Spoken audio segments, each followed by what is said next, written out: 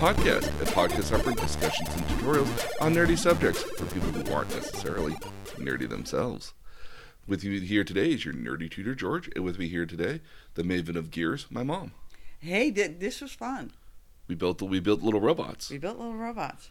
We're not actually, and again, for a brand that's kind of the offshoot of Lego, they're all Lego parts at the end of the day, and they're essentially, yeah. Very, and again, like I reckon every single part I pull out is like, yep, I know that piece. I've known that piece.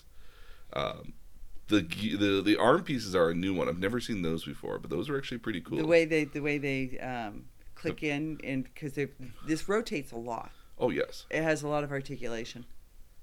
What I thought was amazing about them was I'm going to point to the piece, but that oddly shaped blue piece that's kind of curved. There's like 8 of them, and they use it in a pretty interesting way. There are actually 10 of them. They do use it. They use it in different directions each time they use it. 12 actually, now that I'm counting. Oh. Because there's 2 on the back, there's 2 on the head, there's 4 on each shoulder, and then there's another 4 for, I guess, what is kind of the tread sort of guards, I guess. Yeah. It's a pretty cool little thing. I mean, I was building mine here this morning, and... You built it this morning? You're much quicker than I admittingly a little. Just going through those notes as quickly as I can, going through all the we're talking about robots, and one of the that was our subject. Well, that's our subject here. We're doing a little bit of review on some robot stuff here, and this was one of the robots that I found on the Amazons, and again, this is only about $28. And this is a Ciro brand, and this is they had other variant models here as well, but this is the one that kind of I like the most, mostly because it reminds me of Johnny Five from Short Circuit. Yeah, totally see it. And it literally almost right down to like the treads and like almost the eyes even. Yeah. But man, I mean, like that was a cool robot when I was a kid, and that robot. I mean, you look at it now and then you remind yourself, it's like, oh crap! How many puppeteers did they need to animate just his head? Well, see, and I go back to Lost in Space, Danger Will Robinson, which was his standard line, Danger Will Robinson, Danger Will Robinson. Yes, because he always followed around the kid. Yeah, it was kind of the kid's protector. So, and what we thought that robot was so cool because it had articulated arms and. So that actually will come into play later on as well. So okay. You got yours up and running though, right? I got mine up and running. And how was it? It goes right, left. It goes up, forward, backwards. It's kind of weird, but it does run. Cool. Yeah. Well, we can play with it later. I can show you. But yeah, I got mine up and running. And I think my frustration was I never did figure out. I've got 2 batteries in it, but I never did figure out how you plug it in to charge it. Oh. It has a charger so you can charge it, from a UBS. Never did figure out where on that or where on the other unit, because you don't load your batteries in that, thank God, because they suddenly got it all together and went, oh damn, what if I have to put batteries in that thing? Did not see that hole. So there's a little hole on its left hand side. And I think the direct opposite has like the power on. That's and off. the power on and off. Yeah, I did look for that too. So yeah, so I think that's. So that's where you charge it. I would, yeah, because it's also got the little logo for the 9-volt DC on it. So the other thing that was interesting is there's nowhere on the instructions that tells you where to put the labels, but you know where the stickers, but you know where to put them from the box. Do you have your stickers on? No. I don't tend to put on stickers. Oh, okay. I did the whole thing. I went, oh my gosh, where do these go? And then I went back through the instructions, and it never tells you. Oh, okay. But I figured it out from the picture on the box. Okay. But no, this was I thought this was well done. It's a nice little crafty sort of thing here. Yeah, I could do it, which is a measure of ease. I liked how they used the fingers, because I kept looking at that part, being like, what is that going to be? And then it's the fingers, like, oh, it's okay, pretty cool. That's pretty clever. Pretty cool. Yeah, pretty clever. Yeah, and once you had one side of it done, the other side was pretty much the same. Oh yeah, yeah. in terms of the arm assemblies and stuff. Oh yeah. I mean, they're slightly different, but I built mine in tandem. So when I was working on one side, I was also doubling up and working on the other side as well. that's not what the instructions tell you to do. No, it's not. But having built enough Lego thingies in the past, You just kind of know. you kind of know that, like, oh, it's symmetrical. Oh, they're building something over here that says it should be for the right side. Okay, I will do the opposite for the left side. Yeah. So with relative ease and experience, but again, I forewarn that I've built my fair share of Legos in the past. So Yep. Again, I was amazed by the one piece which you've pointed out is 12 times, and I think almost every time it's used, in a slightly different way. it's used in a slightly different way, Absolutely. which I thought was pretty cool. So this is kind of interesting because where I initially wanted to go get this from was from a brand of stores that I know was popular in certain parts of the country here, but recently died.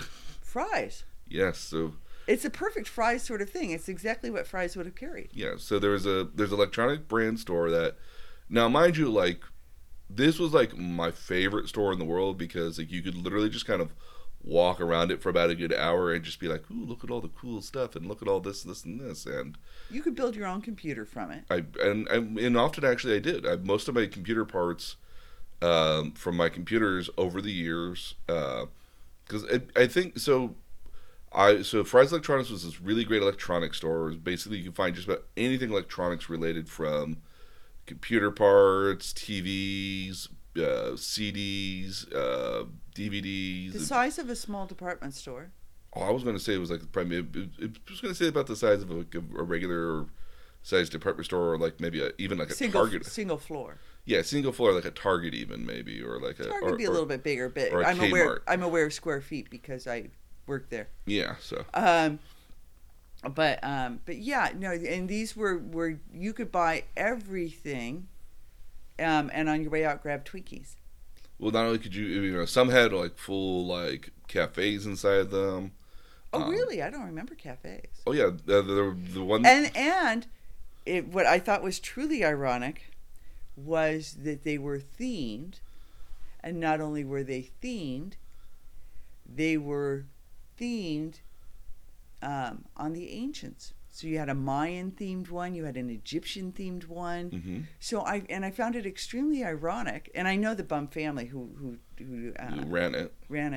I found it extremely ironic that a store that carried The most high tech stuff here was all futuristic themed after the kind of the was old. all themed after the old ancients, but they were themed after various ruins, Mm-hmm. and so you had all these different and very elaborately, like almost Disney-esque themed.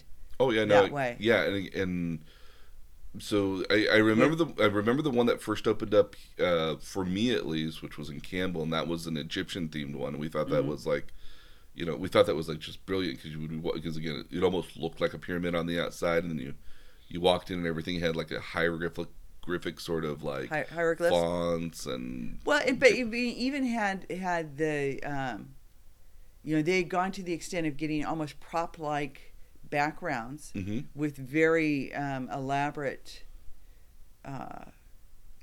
hieroglyphs and carvings. I and mean, carvings, yeah. And I remember at one point, in all of them. I remember at one point over by the cashiers, there was like a wall that was all hieroglyphs, but it was all like Anubis or like some of the other like Egyptian gods with like computer parts and stuff. It was kind of like showing you to kind of like a queue in line almost. So it was like it very, very clever at the end of the day. It was. I loved the aesthetics of it. Yeah. So so every store had different themes. So the ones here in the Bay Area tend to have stuff based off of the ancients on it, but the one back down in South in Anaheim that I frequented for almost a good 15 years was themed after NASA. Oh, really? So it had I assumed that they were all just sort of historically themed. Some of them were. Again, so the one in Anaheim was based off of NASA, and so they'd have like kind of a computer display. They'd have kind of a big screen display that's kind of hanging above the aisles, and it was always kind of a space shuttle launch. And they actually had a replica cockpit of a space shuttle that you could walk in through, and when it was running, they would have kids kind of, you could kind of go in there and play on it for a little To bit. entertain the kids while your parents are shopping. Yes. And these stores, again, didn't just carry like the actual like computer parts. You could buy full-out computers. They often had them just kind of waiting there and demoed with monitors as well. They The had running joke, though, Mm-hmm. was their staff. Okay, so the staff was okay. So the best way to describe the staff was that, you know, these were not typically computer nerds. Now, mind you, a lot more computer nerds tended to be working there, but they were not like the smartest staff when it came to specs. So running joke. And part of that, actually, some people theorize that's part of the reason for its downfall, actually. So You couldn't get help. No, you couldn't get help. They didn't know the product. They were infrequent. They didn't really know their products. Again, the staff was really, you know, but keep in mind, the store, I think, for the most part, was meant for people like who already knew. Who already knew what is going in there to get, and just needed somebody to point to me where it was. Yeah. You know, it was cool though. You know, when you mentioned that, because we didn't talk about this beforehand. When you mentioned this, you know, the store that would have carried these, it's exactly what Fry's would have had. You could get science kits. You could build your own lamp. You could get you know, build your own all the sort of things you now get through Kiwi Box or stuff like that. So STEM educational stuff you could get there because we did. You could also get a vacuum cleaner. You can get a vacuum cleaner. You could go buy a dishwasher or a refrigerator. Towards the end, they had full-on appliances. Initially, they didn't, but they always had some small household appliances. Yeah, I mean, so they always had household appliances, and they always had like, you know, like razors, like electric razors, toothbrush, microwaves, the weird, you know, sort of like odd kitchen appliance, sort of like bread maker sort of things. But one of the other things that really did fascinate, one of the things that was really well known for was its computer parts. Again, I could walk into there, and I could grab, you know, hard drives, RAM cards, motherboards. I could actually see the motherboard ahead of time, look at the specs on the sheet, and immediately decide, you know, like, oh yeah, this or this. And it had computer cases for miles, like, and even accessories to like light up your computer cases if you wanted to. And it also carried just like the small little like fuses and little LED lights. Like if you really, you know, soldering, like if you really actually needed to build something at the end of the day, you could physically go there and probably within a half hour grab all the things you needed and go back home and build it very easily. So is that where you got the clear-sided computer case? No, so because that's cool. Yeah, it is, but unfortunately, that's something I got off of Amazon, which is probably one of the big things that also I think really killed Fry's Electronics here. Part of what happened to Fry's Electronics is that, up until when it closed, its website was garbage. And I don't mean that I don't mean that in a mean way. I mean it in the sense that it, you know, again, if you knew exactly what you were looking for, you could find it on there, but it wasn't user friendly at all. So and it didn't show, like, it never evolved. Like the website, I think, has been the same since 2007, 2008. It's been the exact same style outside of new products on there, but it's been the exact same style and it hasn't changed at all. Yeah. And I don't think it's one of those. It had the opportunity to be like a leader in selling electronic goods, but I think websites like Newegg, clearly Amazon at the end of the day as well, and some other websites beat them to the punch, and as a result, they weren't able to compete in that realm. And clearly, I don't think COVID necessarily helped at all. But even before that, I mean, They were going down here. They had closed locations before that. yeah, The original site of the first store was in the middle of Silicon Valley in Sunnyvale, yes. and that site has been a sports basement for a while. Hmm. Again, I think what really kind of hurt Fry's Electronics, again, especially toward the end here, was just so much is that um, they didn't actually have the stuff anymore. And part of that was because, and from what I've understood here, was that a lot of the items were, again, they weren't selling as many items, so a lot of the items that they had in there were on consignment. Oh, So a lot of the items that, they would offer to sell the products, and if they actually got sold, they'd actually then go and pay the company, for selling those goods at the end of the day. And that's not a really good revenue model for a store. And I got about a month, about a month or two ago at this point here, I was cleaning out my glove box and I saw like, oh, there's a Fry's Electronics gift card. yeah. Uh, A standard gift for you. which was a standard gift for me for a while. And I was like, oh, well, I should probably go spend this. Maybe there's a couple bucks on it. Maybe there's, a lot of money. I don't know. Let me go spend it. And I went into the one here in San Jose, and it was barren. The one on Brokaw? Yeah. Yeah. So, I mean, you go in. Their offices were actually upstairs. Oh, okay. Yeah. I did not know that. Yeah. But, Sabercats used to be run out of there as well, because the same family owns the Sabercats. oh. Cool. Yeah. Sabercats being a local team. Indoor football team, yeah. Mm-hmm.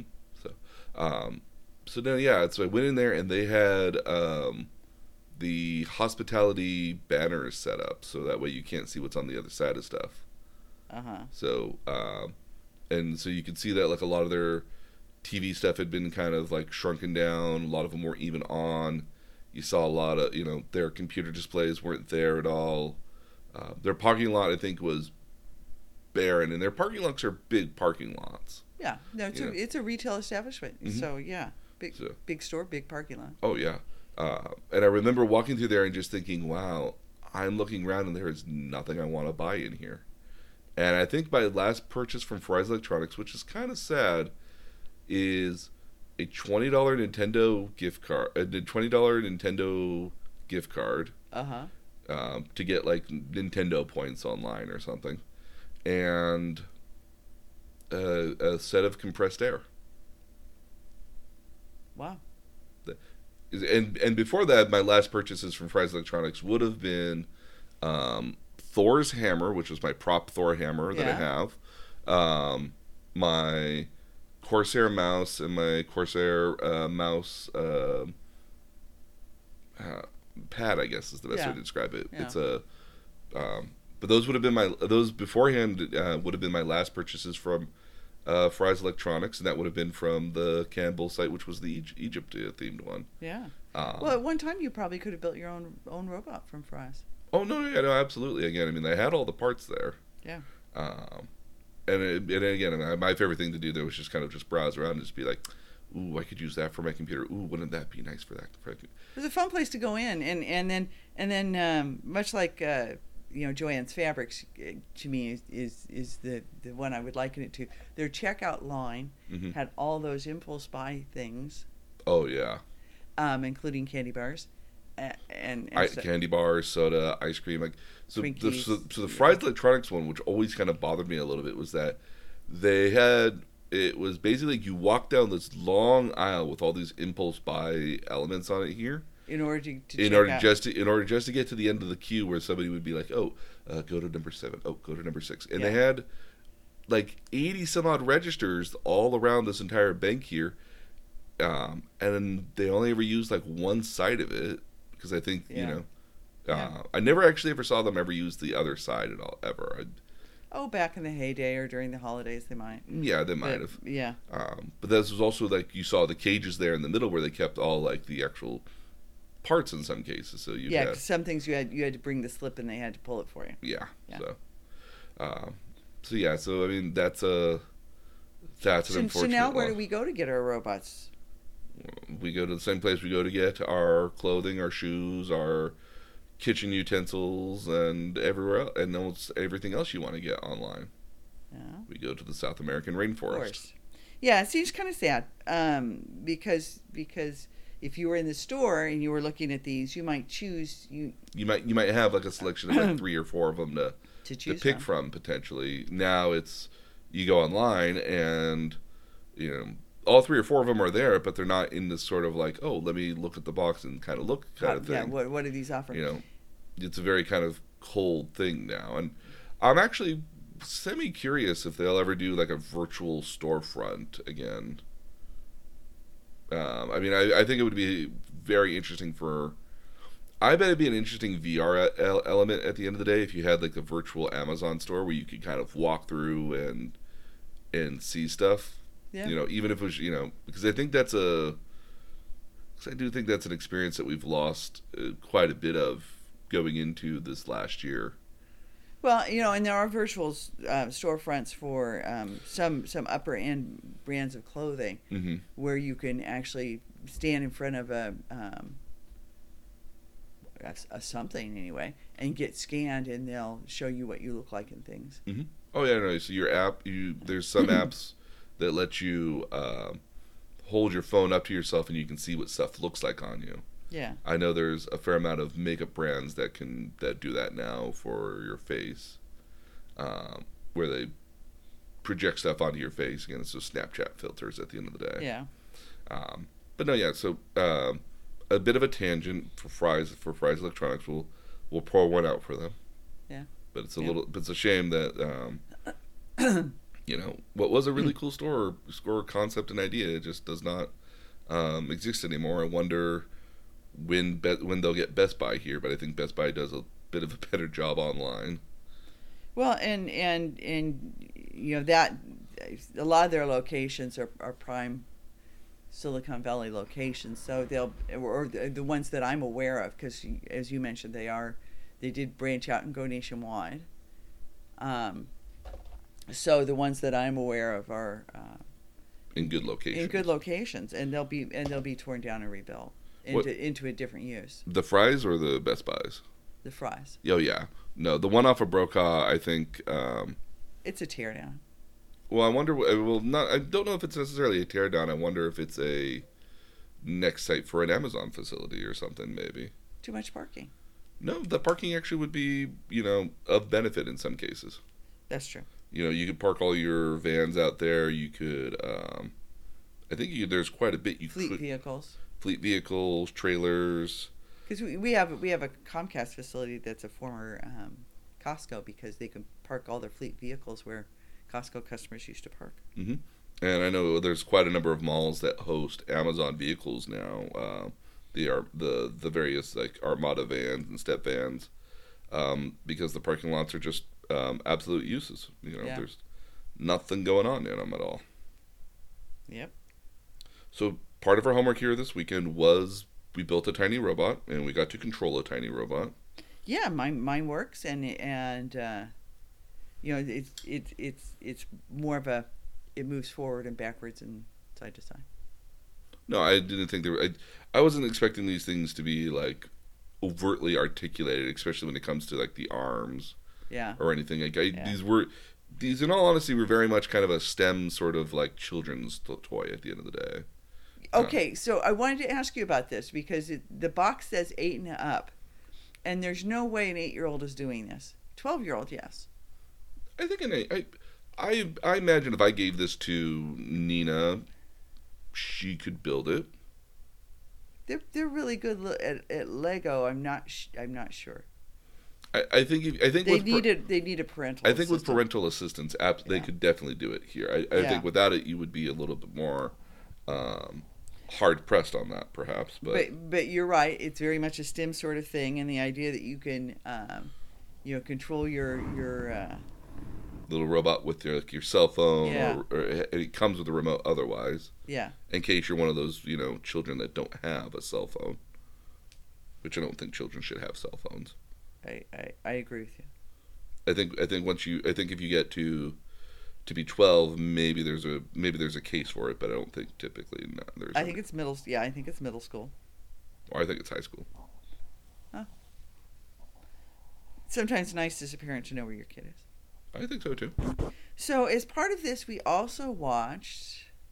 We watched 2 movies, and Yeah. and I picked the movies based off of, I think, what would be a more realistic robot at the end of the day.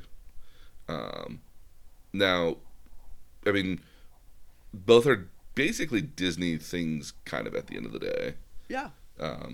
Which is curious because I don't, because Robin, in the case of Robin Williams had a very big beef with Disney over, and was purposely not working with them for a number of years, over the fact of the advertisement for Aladdin.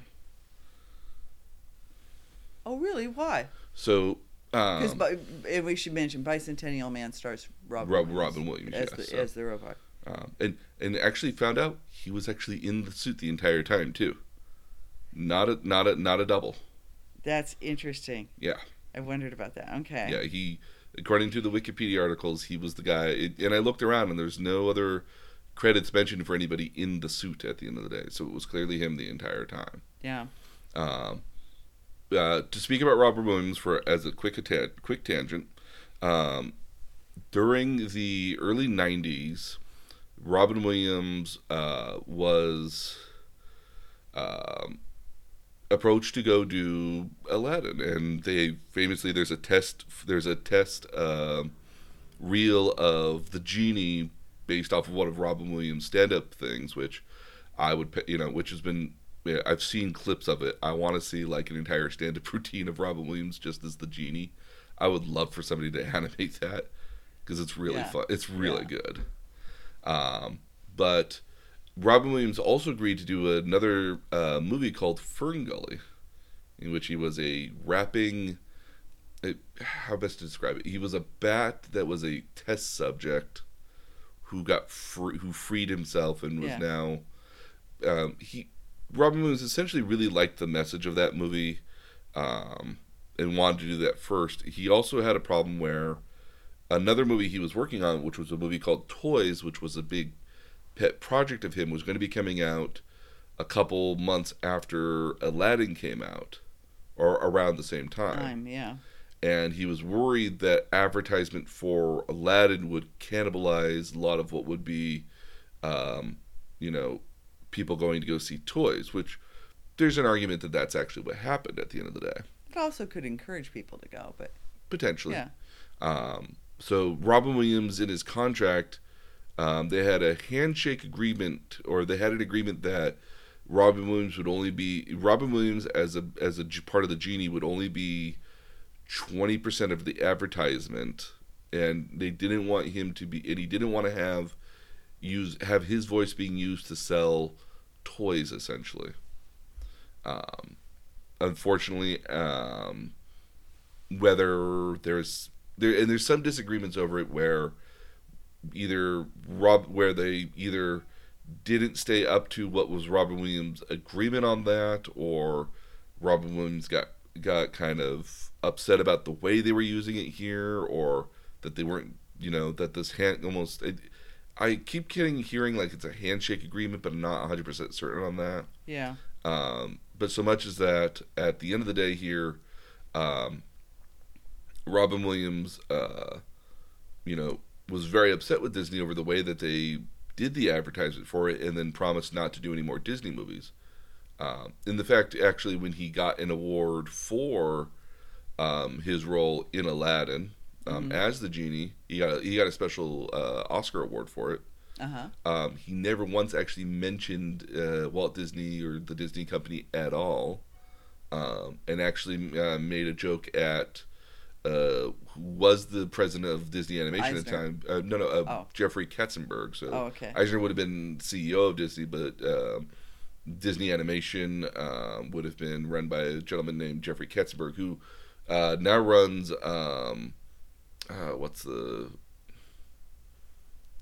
the people that do Shrek and other ones here as well. Not Pixar. Not Pixar. It's like Blue Sky. DreamWorks. There we go. Yeah, DreamWorks. Which again has some. I enjoy Kung Fu Panda quite a bit. Have not seen Kung Fu Panda. Oh. I like Kung Fu Panda mostly because, like, as much as Jack Black is annoying, And the kung fu in it is perfect, sort of like, you know, 70s and 80s kung fu at the end of Yeah. the day. Like, I think it's just so entertaining to see anthropomorphized, panda doing kung fu. Yep. I think it's hilarious, and I enjoy watching it whenever it's on TV. Um, Robin Williams, again, for about, I think, what was it, like 94, 95 onward, wasn't actually working with Disney, and it wasn't until, like, I think the mid 2000s that they eventually made up. Or in late 90s, excuse me. It was late 90s because eventually Robin Williams would voice the genie again in a direct to movie. Yeah. Direct to movie, direct to TV Yeah.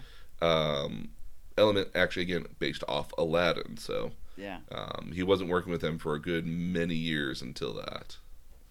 But it's interesting because Bicentennial Man is not available on Disney Plus, Not yet. I which I imagine. found curious. Yeah, I imagine it's some sort of contractual sort of agreement for that one. Because it's done by Buena Vista Studios, which is the Yeah, Disney arm. Yeah, it's a Disney. Yeah. And so that is curious in that particular element, but I'm sure it will eventually get onto Disney Plus. Um, so Bicentennial Man is the story of Andrew, which is a android, I guess that's the way to describe him. That is basically a house butler, I guess is the Yeah. best way to describe him. Um, Living with a family in San Francisco with a very opulent house and somehow a Yes. very, very cluttered basement, which doesn't make any sense to me at all. It seems odd that you would have like all this old stuff in the basement in a very unkept basement, but a very nice everywhere else. Well, but I mean, there's sort of a steampunk element to that whole House or world? the house and to what he originally looks like as well. Yeah, and part of that I wonder if that's not meant to be an homage to what would have been like 1960s, 1970s style like robots maybe. In thought, perhaps, but it is still, I think, even more steampunk than that. What I think it is actually trying to invoke at the end of the day is the uncanny valley, though. Yeah, it is. So he's enough of a robot that you know he's a robot, and you don't confuse him for being a human. But he's not. He's metal. But he's also kind of got that kind of like, oh, I can see the robot, and I can almost see how he's human, and look how charming his characteristics are as a. But they never install his personality chip. They don't. They make the decision not to. No, well, they'd make the decision not to, but so much as that. So there's an option with these robots that lets them have a bit more personality to them at the end of the day, which Right. lets them have. And we meet We meet one that does actually, Yeah. and as a result of having like a personality, they tend to be a lot more flirty, a lot more floaty. Even I think maybe is the way that they get. well, but I think I would imagine because Galatea is a woman, those might be The female sort of, the but choices that were made. but she's the kind of the only one we see that's a kind of a female model. I wonder Yeah. if that's more a custom job. Yeah. So what's interesting about this movie here is that it takes place over what would be like almost 250 years. I want to say. Well, it give or is take. 200 years. That's why he's called the Bicentennial Man. He actually passes away on his 200th birthday. Ah. I thought bicentennial being like post 2000s. 2 centuries. Again, yeah, so 20th century. Well, yeah, but he lives 2 centuries. Got it. Okay. So that's why. It's interesting because he works for a very wealthy family. The one daughter has him jump out a window, and he does it. Well, You don't meet much of her. she's not a big player in this. Yeah, at the she's end not of a the day. central character. But he forms a bond both with the father Mhm. and with the youngest daughter, Yes, and the youngest daughter he calls Little Miss. Little Miss. Yeah. And so the initial parts of it here are, the initial parts of the movie here follow Robin Williams with Sam Neill, who is the father, and they are essentially trying to give Andrew, their robot here, played by Robin Williams, a not intentionally a personality, but he kind of recognizes that he has his own sort of. They actually treat him. It becomes an issue for Little Miss. They discover that he can make things on his own without being asked. He accidentally breaks Little Miss's favorite glass pony because she gives it to him to look at, and then he's just too strong. And he carves her one out of wood, Mm-hmm. and it's beautiful. And he does it simply by reading some books and looking up some things on a computer, and suddenly he knows how to do it. So they figure that out, and he ends up making clocks, lots and lots of clocks. Because that's what actually The father's Sam Neill, the father, actually is known Yeah. for. He makes clocks, and I like at one point here, he's, this robot makes more money making clocks than, like, I guess the major salesman for these actual robots does in an entire year. year, yeah. So, And I wasn't really catching the fully understanding the he needs to be worked on, or he needs a repair, but he's gonna prevent the guy wants to buy the robot back.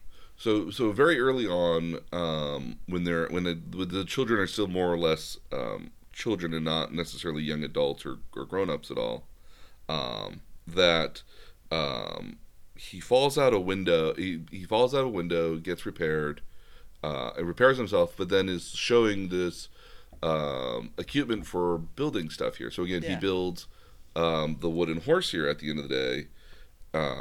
And when asked about it here, like, well, how did you come up, what'd you copy it off of? He's like, copy? He's like, yeah, you must have copied it off of something else. It's like, and the robot basically says, no, I looked at the wood, and this is what the wood kind of, like, led me to create it as here at the end of the day. It's like, so you didn't copy this at all? It's like, no. So it's kind of showing, so the robot is showing its own art aesthetic here, and Yeah. they go to the people that make the robots and come to find out that it's unusual for them, as he doesn't have his personality chip turned on, to display this at all. And the company's like, well, let's go ahead and we'll go ahead and fix him for you, but we'll give you like a brand new model, and we'll get you like a brand new one here because this is clearly a malfunctioning. And Sam Neill's very much of the opinion is like, well, no, he's unique, and I will not have you destroying something that's unique just because it's not typical for you. But it turns out the guy very much wants to buy it and Poke around it and figure Yeah. out how it happened. how it happened. Yeah.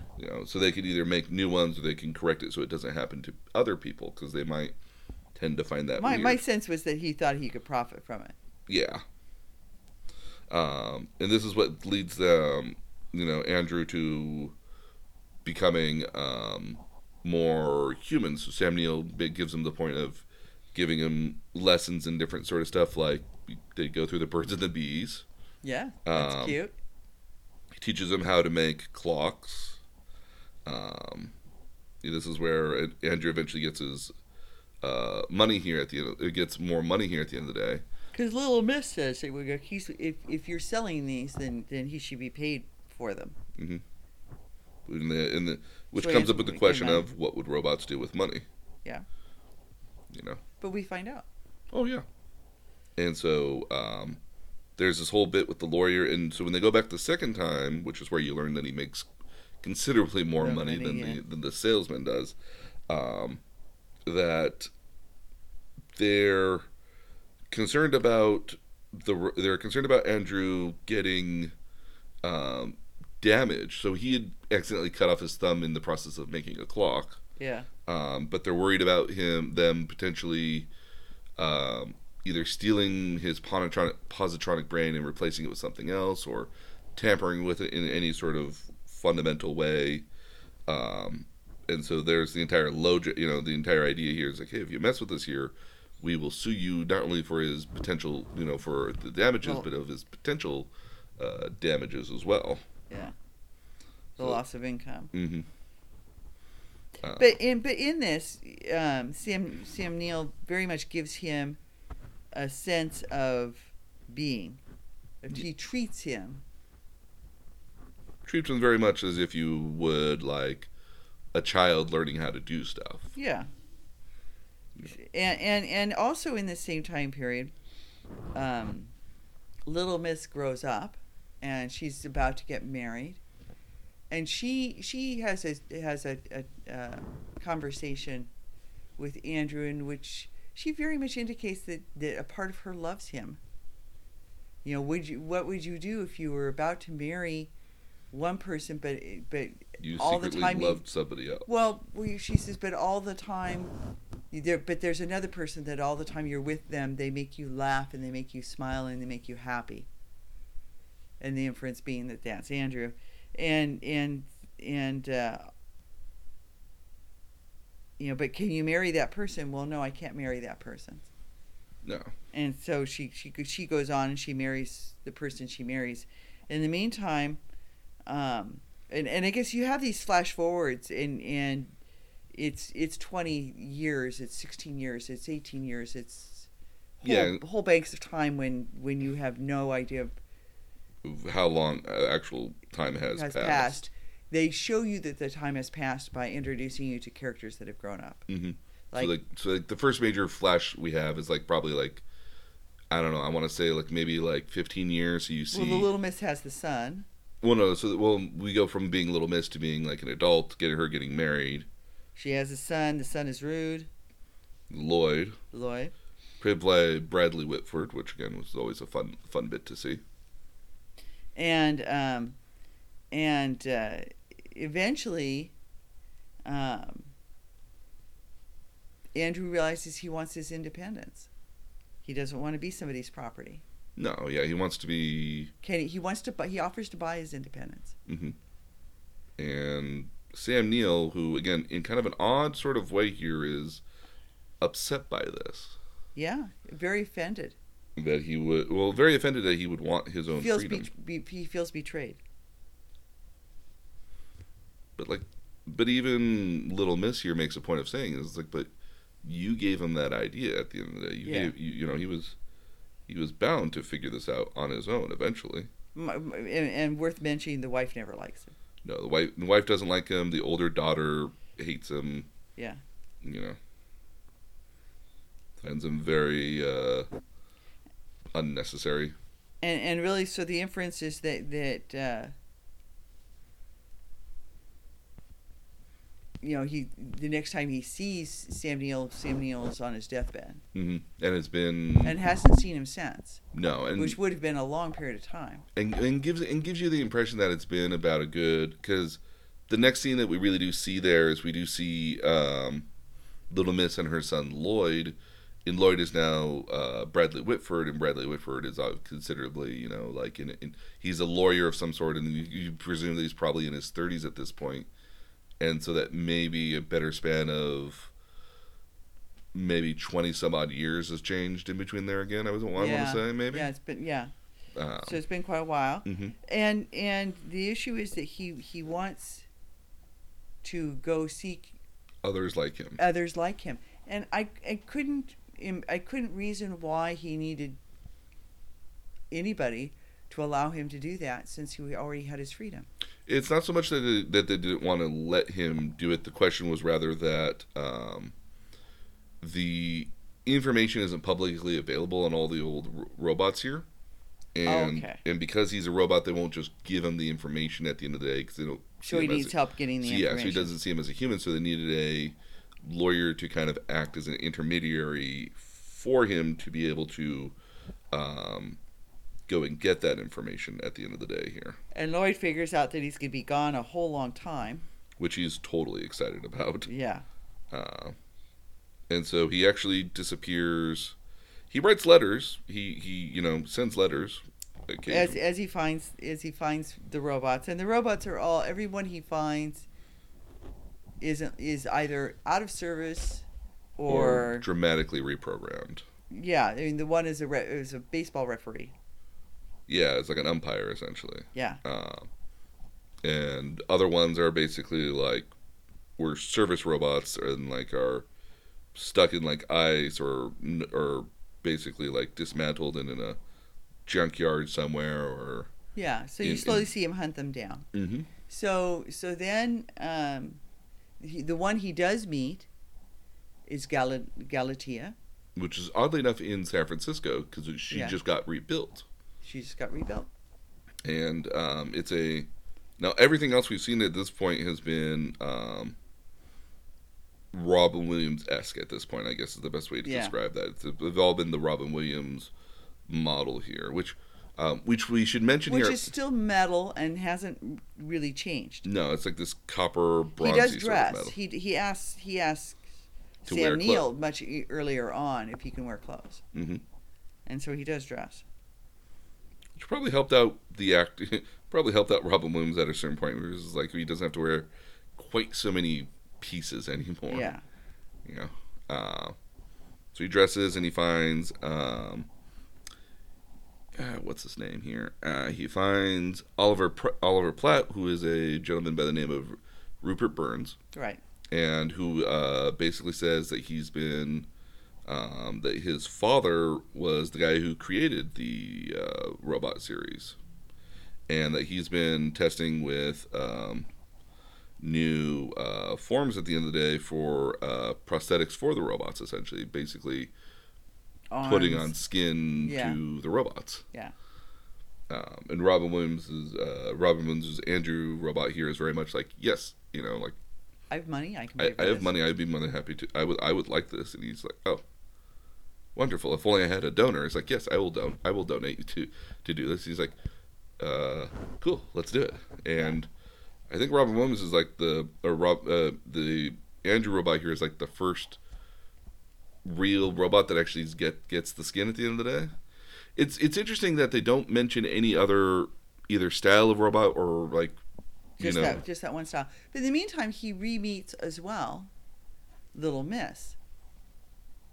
He walks in to see Little Miss, and the person he takes to be Little Miss is actually her granddaughter. Mm-hmm. So much time has passed, and the girl is rude to her, and when rude to him, and when he asks Little Miss, when Little Miss is explaining it's her granddaughter, and he says, from which of your children?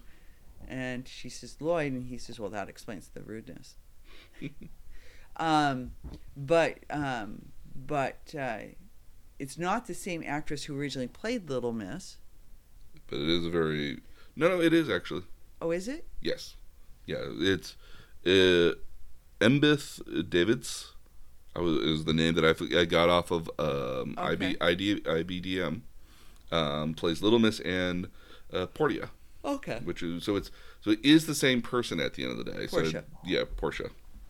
Yeah, it's spelled Portia, but it's pronounced Portia. Okay. So he meets Portia, and they develop a friendship. Well, initially, I mean, like Robin. Now, again, we have to mention here that at this point, Robin Williams looks like Robin Williams. Well, does he look like Robin Williams at the point where he doesn't quite yet? He decides to look like that after he meets Portia. I thought. No.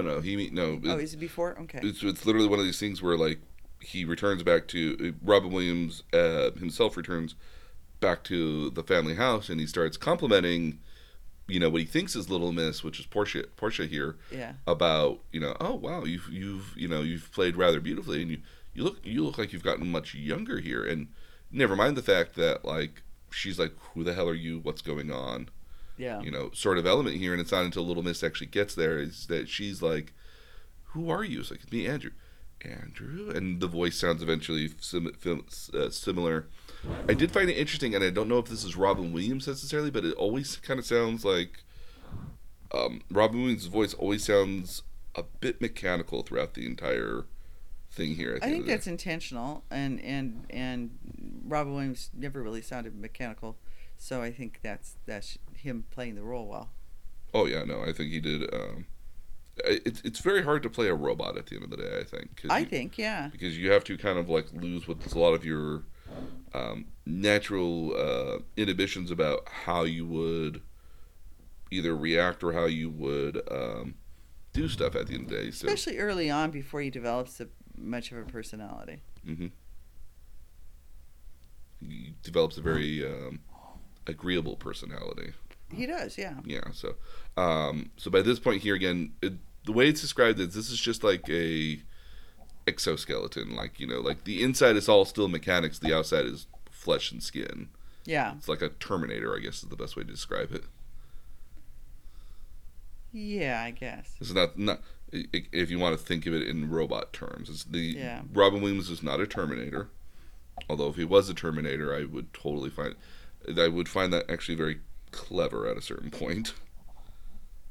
I would as well. I think it'd be God. Now I want to see Will Ferrell as a Terminator.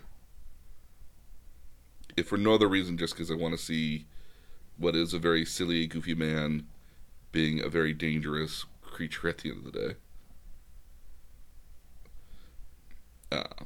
So he develops this relationship with Portia at the end of the day, which is a very kind of and Portia restores art. So like he's restored, or Andrew, excuse me, has restored classic older stuff. Like he's fixed a record player and a couple other devices here. And so he's at this point where, well, again, they start this, what is this initially? Budding romance, and then eventually this full-on, romance here, or at least so much as that, like, Andrew, they have this classic conversation at one point here where Andrew, where Portia says, like, you have to do the human thing, which is sometimes not the right thing. Yeah, they have a conversation in which she says, you always do the right thing, but as humans sometimes we do the wrong thing, and that ends up being the right thing. Mm-hmm. So he ends up, I guess, he kind of stalks her a little bit. Because he finds out that she's going to get married to a guy that he actually thinks is actually very good for her. In the meantime, he's also developing all these internal organs. Yes, he's developing... and lungs and hearts and all these things. The central nervous system. All these things he's developing the technology for. And they're being used, they're mechanical, but they're being used in humans. Well, the intent that they could be used in humans, because yeah. Rupert continues his partnership with Andrew here at the end of the day, and they very much have this agreement, kind of like this agreement here that's like, the stuff that you've designed is very top of the line. I mean, like, this is stuff that could be used in humans, and yet, you want me to put it on you. He's like, well, yes, I want to be human-ish. Yeah. And so they go through the process of grafting it to Andrew at the end of the day, who, again, becomes very, very human at the end of the day. So the fact that he's got lungs and taste buds. He's got taste buds he can actually eat and enjoy food. Never explained to me really fully what he does with it, but that's okay. I'm assuming he dumps it out like an extra vacuum hole or something. Okay. That would be my assumption. That wasn't ever explained. But he also gives him sexual organs. Not yet. That happens a little bit later. A little bit later, okay. But no, yeah, it does give him eventually sexual organs to do stuff with. They're not... Now, again, they make a point of saying that, like, they don't actually do anything. You can't have children. You can't have children, but you can... experience sexual pleasure. Yes. Because he does have a central nervous system. Yes. So these things are being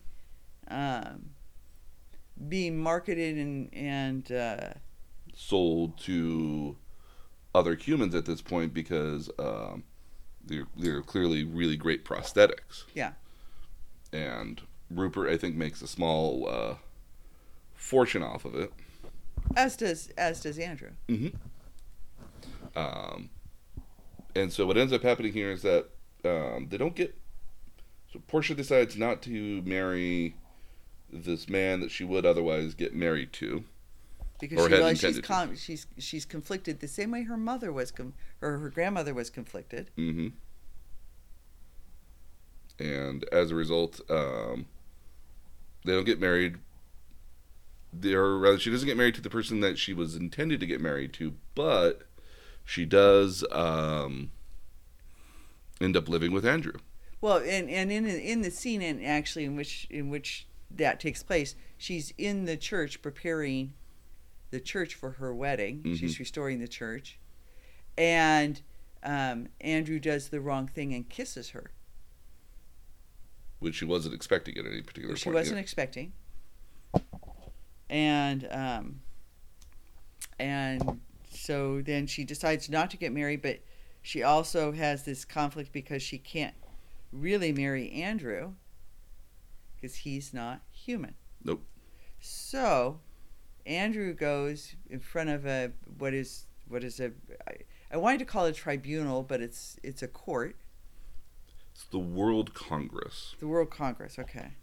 The world has gotten a lot better that we have a World Congress. Yeah. So to have them declare him to be human. Well, not yet so much. Yes, I think what before that what happens though is that they get older together. Well, no, this is before this is right Oh, after. you're right. This is before. He goes in front of it several times. But the first time is when he would like to be married because one of the things that Portia points out is you'll never be accepted because you're a robot. You're a robot. And so he goes in front of the World Congress to be qualified as a human being because he's got lung, central nervous system. He's got all the hallmarks of what would be a human at the end of the day. Yeah. In everything but name only as being not human. And as a result of getting a no at the end of the day here, they just basically decide to live a normal life at the end of the day. Yeah. But Portia makes a point of telling Andrew here that she doesn't want to have a lot of his life extending sort of implants and prosthetics at the end of the day. She wants to die eventually. And she expresses as well that she will grow old and he will not. Mm-hmm. And so he goes back to Rupert and says, can you make me age? And the way they age him, I think, is that they put blood in him. Yeah. Which will slowly degrade his robotics that he has inside of him. Well, and his hair turns gray the way hair would turn gray and all those things. His skin gets more wrinkly. Yep. Robin Williams does a great job of getting older. Well, remember Mrs. Doubtfire. She does a great job of becoming a woman, too. So I love Mrs. Doubtfire. It's one of the... It's such an interesting movie at the end of the day is Mrs. Doubtfire, but that's a whole different conversation. It's a whole different conversation. He made a lot of interesting movies. So in the end, they do end up aging together. You don't see a whole lot of their life together. It would have been interesting to see, I think. But in the interest of keeping the movie moving along quickly, yeah, you don't see much of their life together until they are what would appear to be like their deathbeds. Yeah, so they're on these sort of pods, and the World Court is meeting again, and this is what his third viewing in front of the. So he has another thing in front of the World Court, in which he even tells the one judge, "I believe you have one of my hearts, or one of my lungs, or one of my somethings." Yeah, that you have literally one of the things that you have the same thing I do in you. Is like you literally have one of my hearts and or one of my lungs inside you, keeping you alive as well. How am I? So how am I different since you are not completely human, but you're considered human? And they initially tell him that it's because you don't age. You're the same as you are now, and you will always be the same. Same, yeah. So because of that, because you will never age, you will never know what it's like to be human in that respect. And this is what I think prompts Andrew at the end of the day to basically forego his robotic life to say, well, I can't imagine living a life without her at the end of the day, with a world without her in Portia, yeah. So, and at the very end of the movie here, they get to the point where they're visiting the World Congress or Council, whatever it is, for the last time here. Remotely, because it's now they're on deathbeds and because it's the future, you could do that sort of thing. Yeah. And we come to find out that he has gotten his wish at the end of the day. That they've agreed to recognize him as being a human at the end of the day. And their nurse is a lovely young woman. Mm-hmm. That's following them along. And taking care of them. Mm-hmm. Unfortunately, though, he kind of passes on or shuts down. I guess I don't know how you would describe it. Yeah. In one fashion or another, he dies. Mm-hmm. Well, right as this proclamation is being made that he is human, he dies, and Portia makes the decision to be unplugged. Mm-hmm. And when she turns to the nurse hesitates, and Portia says, "That's an order, Galatea." And then you come to find out that Galatea has gotten the same human-esque sort of features as Andrew did here previously. Yeah. And the movie ends with basically the two of them, or with Portia just drifting off. Yeah. Because she also doesn't want to live a world without Andrew. Yeah. So it's a very sweet movie at the end of the day. It is. It asks a lot of questions, though. One of the things, because one of the other movies I like about robots is AI, which asks a lot of the same questions. When is a robot, or when is if it looks like a person and it acts like a person, is it not a person? True. Are these feelings real, or are they artificial on any sort of level as well? And that's a big concern with AI, because in AI, the kid is basically designed to love you. It's literally kind of in the programming here, and as a result of it loving you, like, it really does look like it loves you, versus like, does it actually love you or not? Is a real kind of gut buster of a question. Well, and can you bond with something that that you would perceive as not having necessarily genuine feelings? Can you bond with? I don't bond with my vacuum cleaner. You don't talk to your vacuum cleaner? I do talk to my vacuum cleaner, but I don't bond with it. You've never had that kind of you've never had that kind of relationship with your vacuum cleaner, right? I have a pretty easy time replacing it. Don't let it know that, though. I know. So there are a number of questions being asked here, and the first one is, why do we insist upon humanizing? You can't even call it inanimate, because it is animate. Humanizing our machines? Yeah. I think because we have to. I think it's the same reason why we name our cars. I name my bike. Yeah. You have the, if you live with something frequently enough, and it's around you all the time anyways, like, you kind of want to feel like you have some relationship to it. And I think in a lot of cases that relationship has to start with, a name at the end of the day. That you have to somehow name it for it to actually be something of any sort of existence here. And I actually had a conversation about this, not in the most real sense. However, one of my online friends ran up to me in game and started, in because I play on a role playing server. Mm-hmm. Asked, she's like, "Your staff, what is your staff? Your staff has a name, right?" And I was like, "My staff actually doesn't have a name. It's very unique because I don't see anybody else in the game actually using the same staff at all, and I'm kind of well known for my staff, but it didn't actually have a name." Should it? I would imagine it probably should have, and I actually had to think about it for a while, and eventually I did name it. It's I believe it's Arthlaw. You believe it? So you kind of named it. I named it. Yes, I have the name on my in my Word document that keeps track of all Obviously, my. Obviously, doesn't mean a lot to you, though. It doesn't mean a whole lot to me, but again, I've never RP'd that it was a important thing to me at all either. Okay. So in my character sense, for my character alone, the staff has sentimental value, but it's also just a staff, and if it breaks, you move on to a new one. And they're known for carrying around, various different staffs for every other occasion. It's like an accessory for them, less a magical tool. Okay, so I'm going to give it to you from a different angle. So I play Animal Crossing. Mm-hmm. It's a game.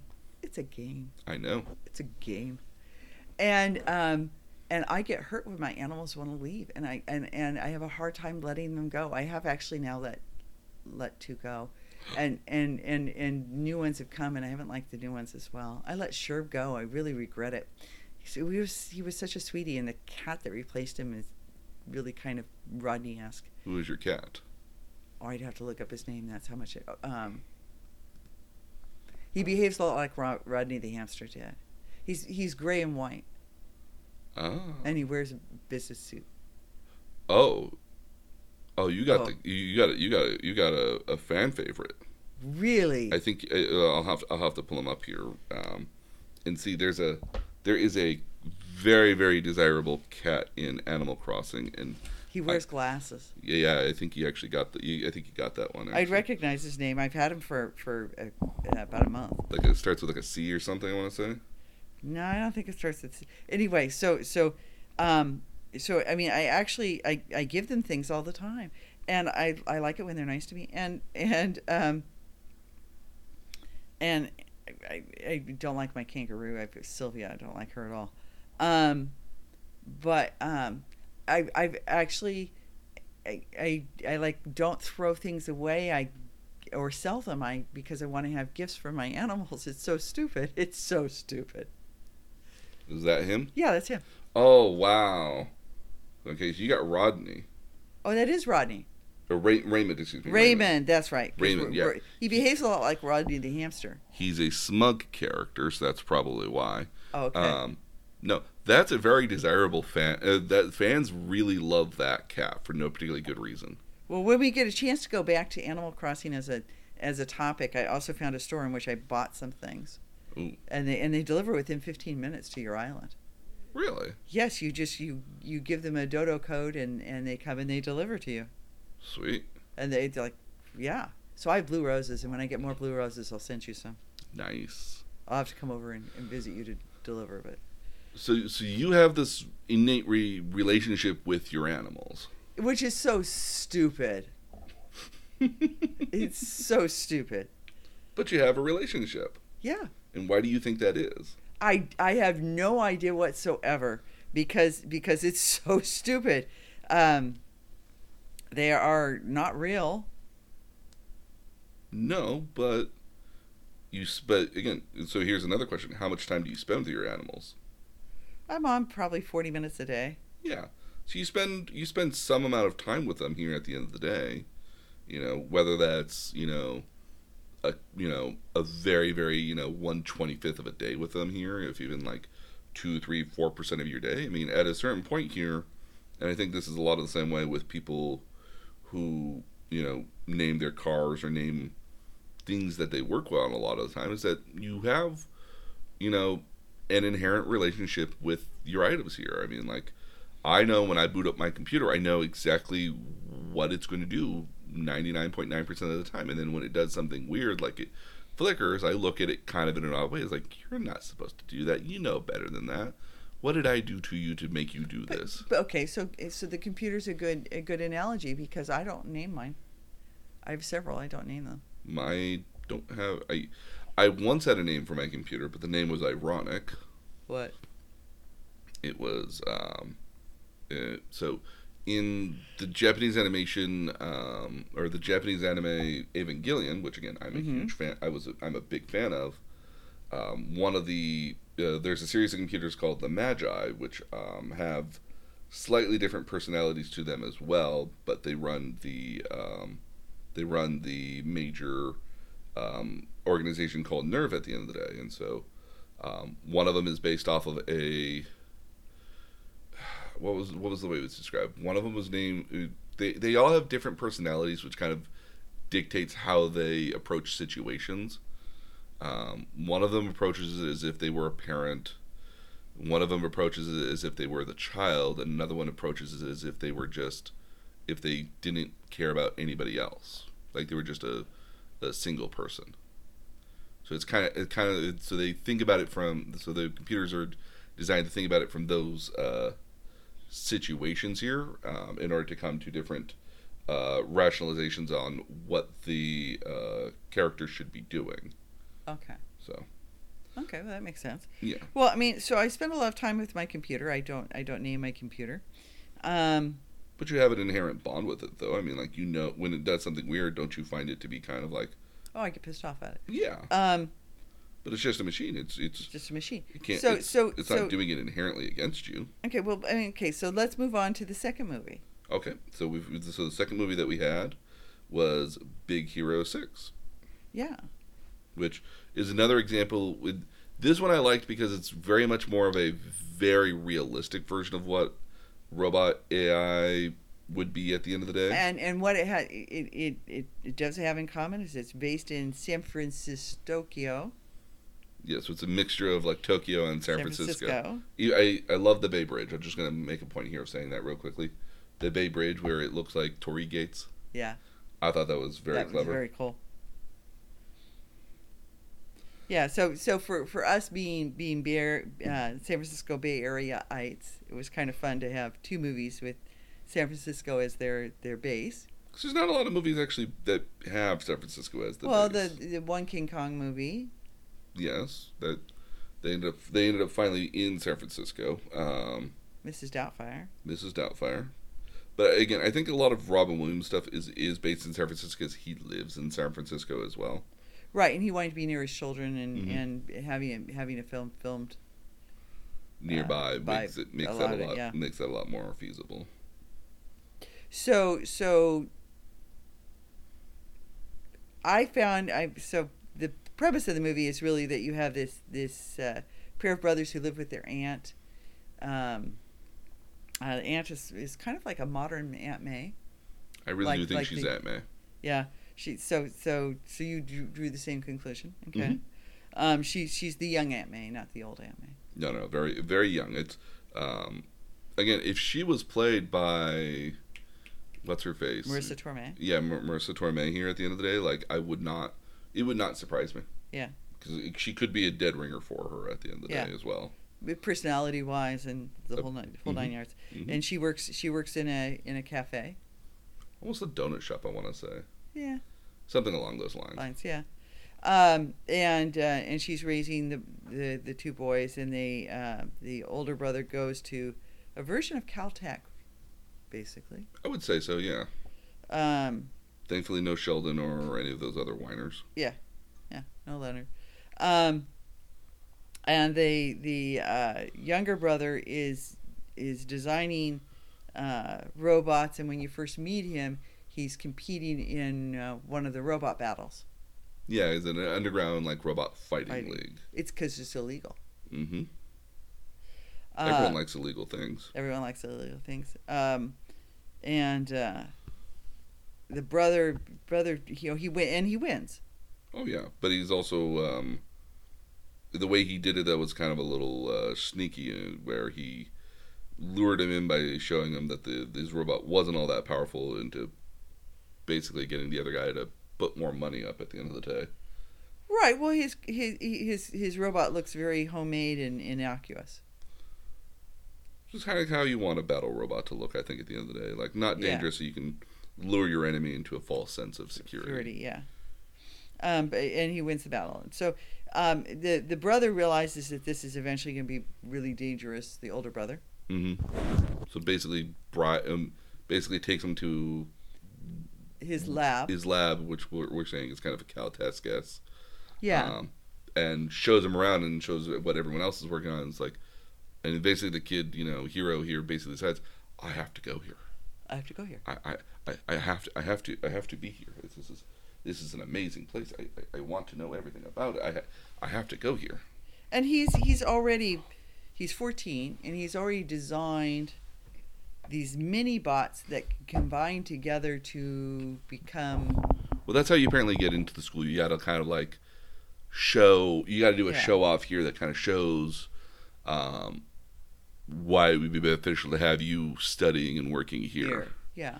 And he creates these little miniature robots that only have like maybe like 2 points of articulation. They just kind of like, and they look as though they're maybe 3 inches long. Yeah, very tiny. Yeah. And he's built about like, I don't know, like 1 million plus of them here, and they combine to make they combine to make building blocks essentially. Yeah. And he shows off that you can use them to build stuff. You can use them to for transportation. You can use them for all sorts of different stuff here at the end of the day. Because you can program and then they can combine into anything. And the way he programs them here is through a head ring that kind of reads his thoughts on what he wants them to do. Yeah. Which is probably the more realistic. Not realistic, but if it were me at the end of the day, like a ring that lets me control my thoughts and implant it into another machine, like that's the real technology right there. Not the what he's using it for is in a very kind of childish sort of way. Like, 'cause you can build. He's 14. Yes, but you can build other robots all day long. Yeah. If you found a way to map the human brain to get it to, read your thoughts and do what you want it to do. But I think that day is coming. I think so too. I think it's coming along very soon. Yeah. I wonder how. I am in it. I wonder how. I don't know about imminent. I think probably in the next 20 years, somebody will have figured it out. Because as we have it right now, we do have some people where they are testing with prosthetics at the end of the day, right? Of mapping your brain in order to have your brain move a prosthetic limb. Mm-hmm. Yeah. And I think there will be a time in which that does happen, and I think when that does happen, I think there will be a boom another like 10, 20 years after that for, at the end of the day here, like actuators and actual like mechanical elements here are improving all the time. So it wouldn't surprise me if in another like 20 years or another like maybe even just 10 years, we don't have some sort of breakthrough in robotics of some nature. With the big thing that holds back robots from my point of view right now is mostly just their movement. Their movement right now is very fluid, but it's also somewhat limiting because you need a large platform to use it at. They're not tactilely quick at the end of the day. And so I think there's going to be a point in which this technology that Boston Dynamics really honestly is going to be the pioneer of at this day is going to get to the point where we can make these arms and hands that move at the speed of what would be your thoughts. I think that's the barrier to get there. But I think the thing I haven't mentioned is what the brother is working on. The brother has created a it looks like the Stay Puft Marshmallow Man, really. So this would be Tadashi. Tadashi is working on the Stay Puft Marshmallow for all extensive purposes. Yeah, who is a health assessment robot. So he's working on Baymax. Baymax, and Baymax is going to be able to assess people's health and help them get well, or get them in the direction of getting well. But he's very quickly able to assess people's feelings and emotions and scans their bodies, can tell Yeah. what's wrong with you almost immediately. The intention of this is really to be more or less a helper to get people better at the end of the day. I don't think it's going to be what replaces doctors necessarily, but could be something that replaces nurses in like in assisted a living robot situations. PA. Yeah, So, he's got that, and it's working, and working well. But he is big, and he does look like the Stay Puft Marshmallow Man. hmm and so for Hero, he basically gets through this science project at the end of the day. Gets into the college. It gets into the college, but as a result of that, there's an accident that unfortunately the college's main professor and Tadashi die in. Unfortunately, So the professor's going to get caught in this fire, hmm and Tadashi runs back in and to save him, and dies very selflessly to save to save his professor. hmm Which I think is so. This professor here is Robert Callahan, Mm-hmm. who's also a very well-known, famous inventor and roboticist at the end of the day. Uh-huh. Key point, I actually wanted to go to school for robotics. You did. I did. You started out in industrial engineering. Started out in industrial engineering. Wanted to go to Chico, which offered the whole actual robotics course, Oh, why didn't you go there? because you said it was a party school. It was a party school. I'm sorry. It was in Playboy magazine as a party school, but I don't remember you telling me they had a robotics program. They had a robotics program. Oh, I would have let you go. I know. Oh well, too late now. True. Although I think I might have actually wound up in the same place I might have been now, actually, oddly Yeah. enough. Maybe not the same job role, but kind of the Yeah. same place most likely. Yeah. So, I wanted to build big giant robots. That was my thing. I wanted to build big giant robots when I was a kid, when I was in college. Yeah. It's the same reason that I wanted to be a doctor as well at one point, because I wanted the lab coat. Oh, okay. And I figured out that you could just buy the lab coat online. I was just like, oh, I actually don't like blood. And I actually turned my head away for doing like all those medical procedury sort of stuff. Like I'm not interested in that really. So like Yeah. this actually, so the fact that you can buy the lab coat online, perfect. So moving this story along, now you've got the younger brother who is Depressed, depressed and grieving. and doesn't and in not going to school. No, not going to school, but all of his friends that he made there are very much Tadashi's friends. Tadashi's friends, which now have kind of been bequeathed onto him. Yeah. They're They've all, kind of adopted him. yeah, they're all very worried about him, that he's not getting out very often, and he's basically cooped up at home. They really would love him to come to school and to come and learn and move on, even take over Tadashi's old lab.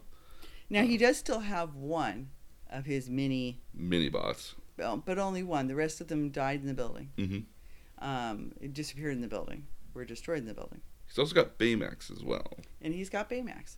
And Baymax is the person who notices that the one remaining little robot is seeking The others. the others, which would suggest that the others still exist.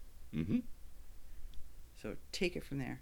So we do this wonderful little chase scene where we eventually get to a factory and warehouse, which oddly enough has the little mini bots in them, and they are running around doing stuff, and we find a guy with a very, very Japanese-y sort of mask. It is a very Japanese-y sort of mask. I think we do have to kind of quickly mention that the entire aesthetic of this world in this movie is very much based off of what would happen if like San Francisco and Tokyo got mixed together with Silicon Valley in this very kind of high-tech realm, I guess is the best way to describe it. Well, it is San Francisco.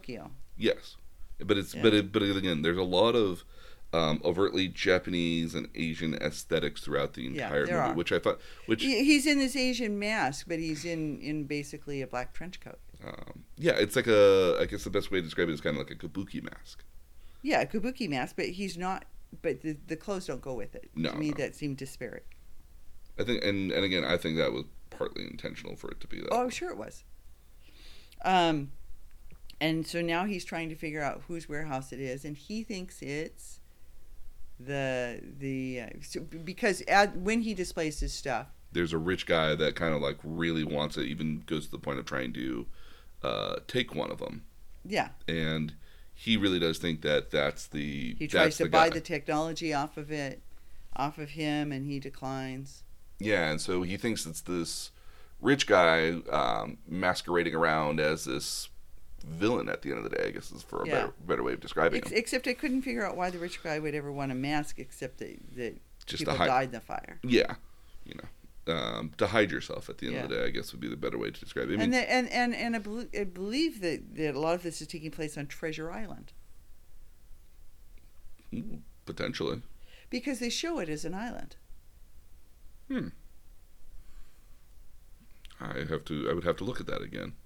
Yeah. I admittedly was building Legos when I was watching it. Oh no, I was not. So I believe it was Treasure Island that they were on.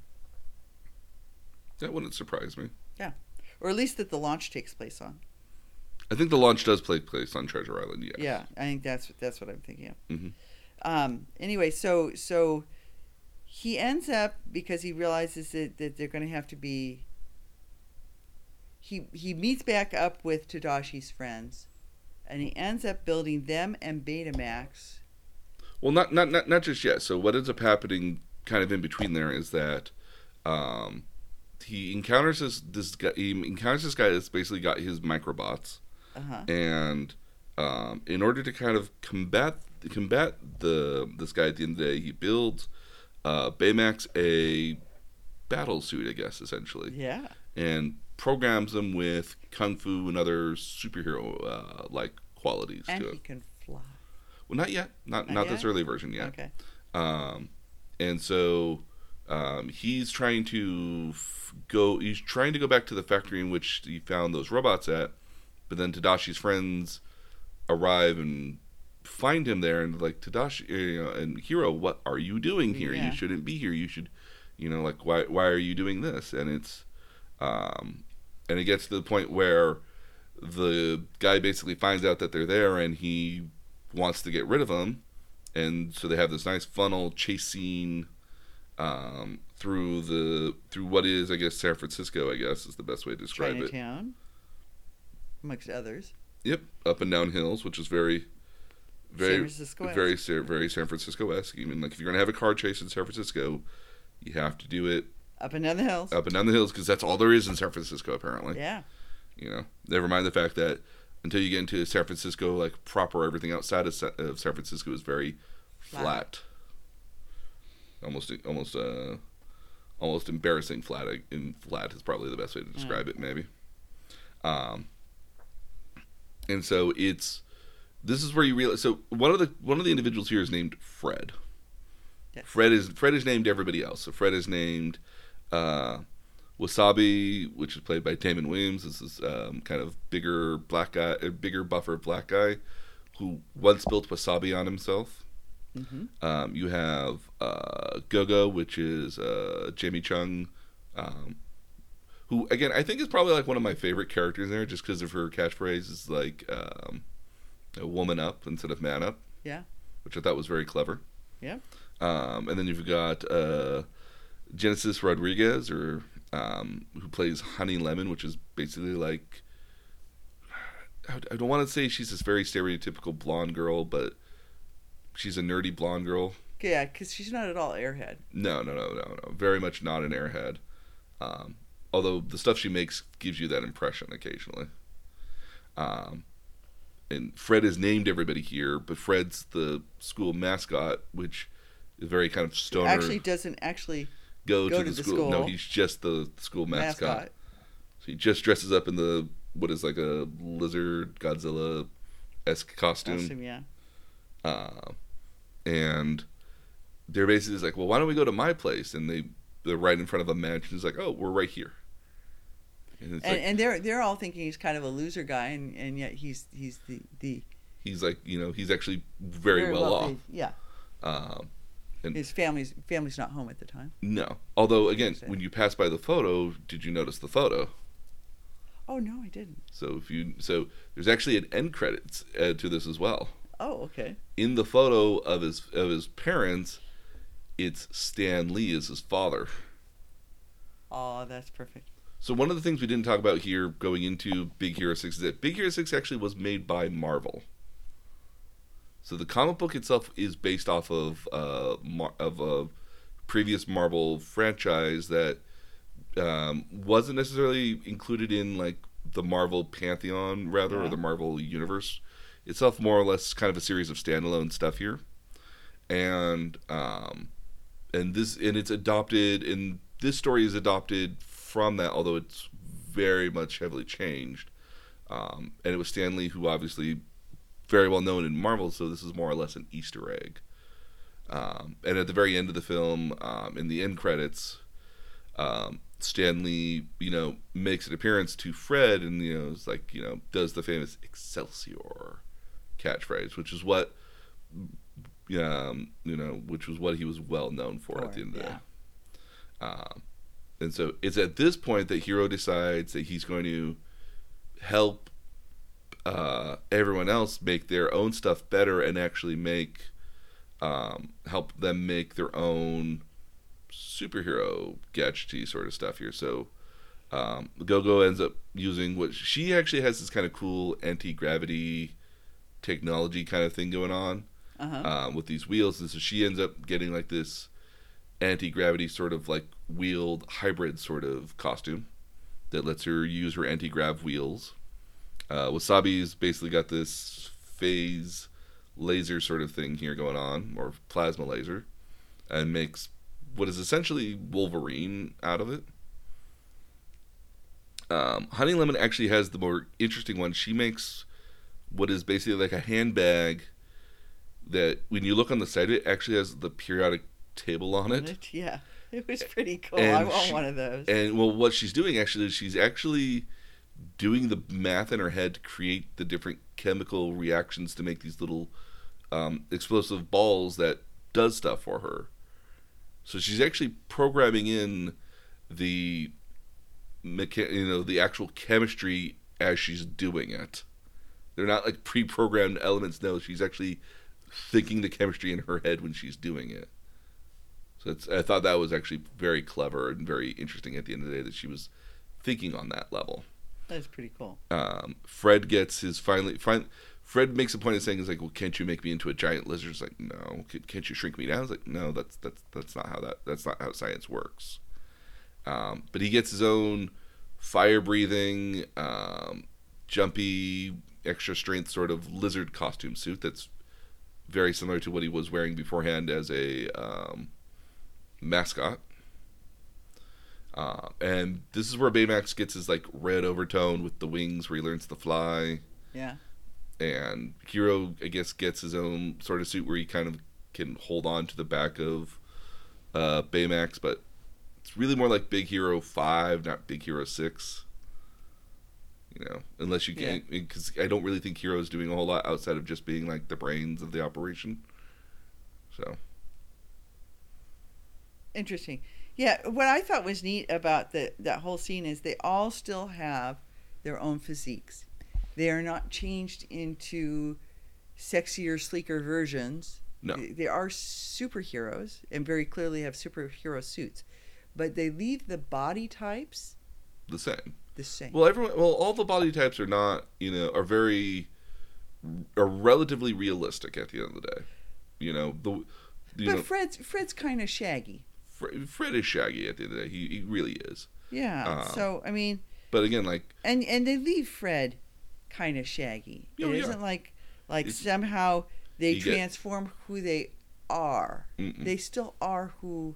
Yeah, you can very clearly see their own personalities and their own physiques here at the end of the day. I mean, like, Go-Go, has slightly thicker hips and thighs at the end of the day, and that's very much an aesthetic that keeps up with her costume at the end of the day. Honey Lemon has got kind of a skirt element to her thing, but she's still very thin and lanky at the end of the day here. Wasabi is very much still got, Wasabi always had kind of that buffer upper chest sort of area. That very much is a aesthetic that still stays the same. Hiro is very much a kid, pretty much, in his still kind of scrawny. Yeah, and all of it and again, I mean, like, there's been a shift in more recent years for superhero costumes to be more reasonable by comparison. I mean, in as a very good example of this as well, going back to World of Warcraft, because I can't, because there's no way you can stop me from talking about World of Warcraft. In the very early versions of the game, if you go back to what we would call vanilla back in 2005, if a guy wore a piece of armor, it looked like, a chest plate at the end of the day. Some armor that women wore ended up becoming, just literally a breastplate in the sense of like a bikini top, and another, and to a point now where like those armor pieces are kind of very coveted because they show off, the female skin at the end of the day. It's very much meant for the male gaze at the end of the day. But they're very popular transmog pieces in the game to make yourself look in certain ways with other costumes. As were later iterations of the game, especially as we got to, I think, the Frozen Throne and onward of that, a lot of the armor that comes out for men, looks the exact same on women, plus or minus, like maybe a little skin here or there, but very much like they all look the exact same. So like they look, the way it looks on a man would be the same way it looks on a woman. Maybe there's this little bit of a difference for like if there's like a center sort of line sort of thing going on, it's a little bit wider on women to go over like but it's aesthetically it acknowledges the female form. Yes, versus again in earlier versions of the game, like it was very much kind of a like, oh look, it's a girl wearing plate mail bikinis. Yeah, well, but I mean, a lot of times superheroes become something where you're Wonder Woman-esque, or you get these fantastic physiques, and that they don't do that here. They leave the forms the way the forms were, and I like that. Oh, absolutely. To me, it was a nod towards acceptance. Well, not only so much acceptance, I love the notion that basically all these superheroes are basically experts in their own nerdy fields, and essentially they're the smart people. Yeah. And I thought that was nerd superheroes. New superheroes, yeah. Yeah. So I thought that was very empowering that, you could be a smart person still and still be a hero. Yep. And you didn't have to change who you were. No, and if anything, like, they're rewarded for not changing who they are, because again, and all their powers are based off of what they've been studying for the most part. So they end up with their superhero suits. So they go to find the guy here, and they've basically kind of captured him at the end of the day. Like they've all done their thing here to capture him, and they knock off the mask, and they find out that it's Robert Callahan, the guy for the college. But in the meantime, his daughter.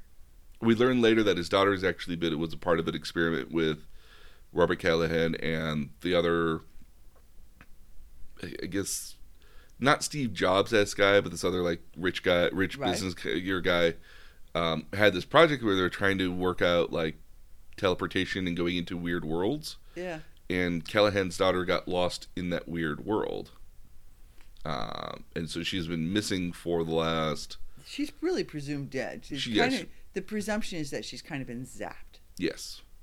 And so, as a result, he's been waiting to find something to get revenge on, this other rich guy with, and this just happened to be the way to do it. Found that these microbots would be the way to do it for him. Yeah. And so, from this point here, Hiro's really upset that, this guy that he looked up to is basically the guy that stole his brother from him at the end of the day for... Well, and this guy that his brother looked up to and worked in his lab and... Yeah, and was his, that was his brother's professor. So, Baymax has... It's not well described. It's initially introduced here that Baymax has a chip inside of him that gives him his nursing power and all the nursing skills.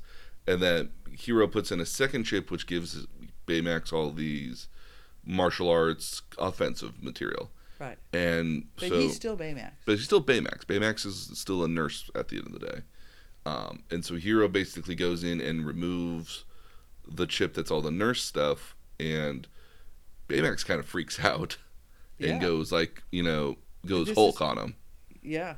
So he's going out of his way to get Robert Callahan and pretty much ignoring everything else along the way. And it should be said, the other superheroes or other,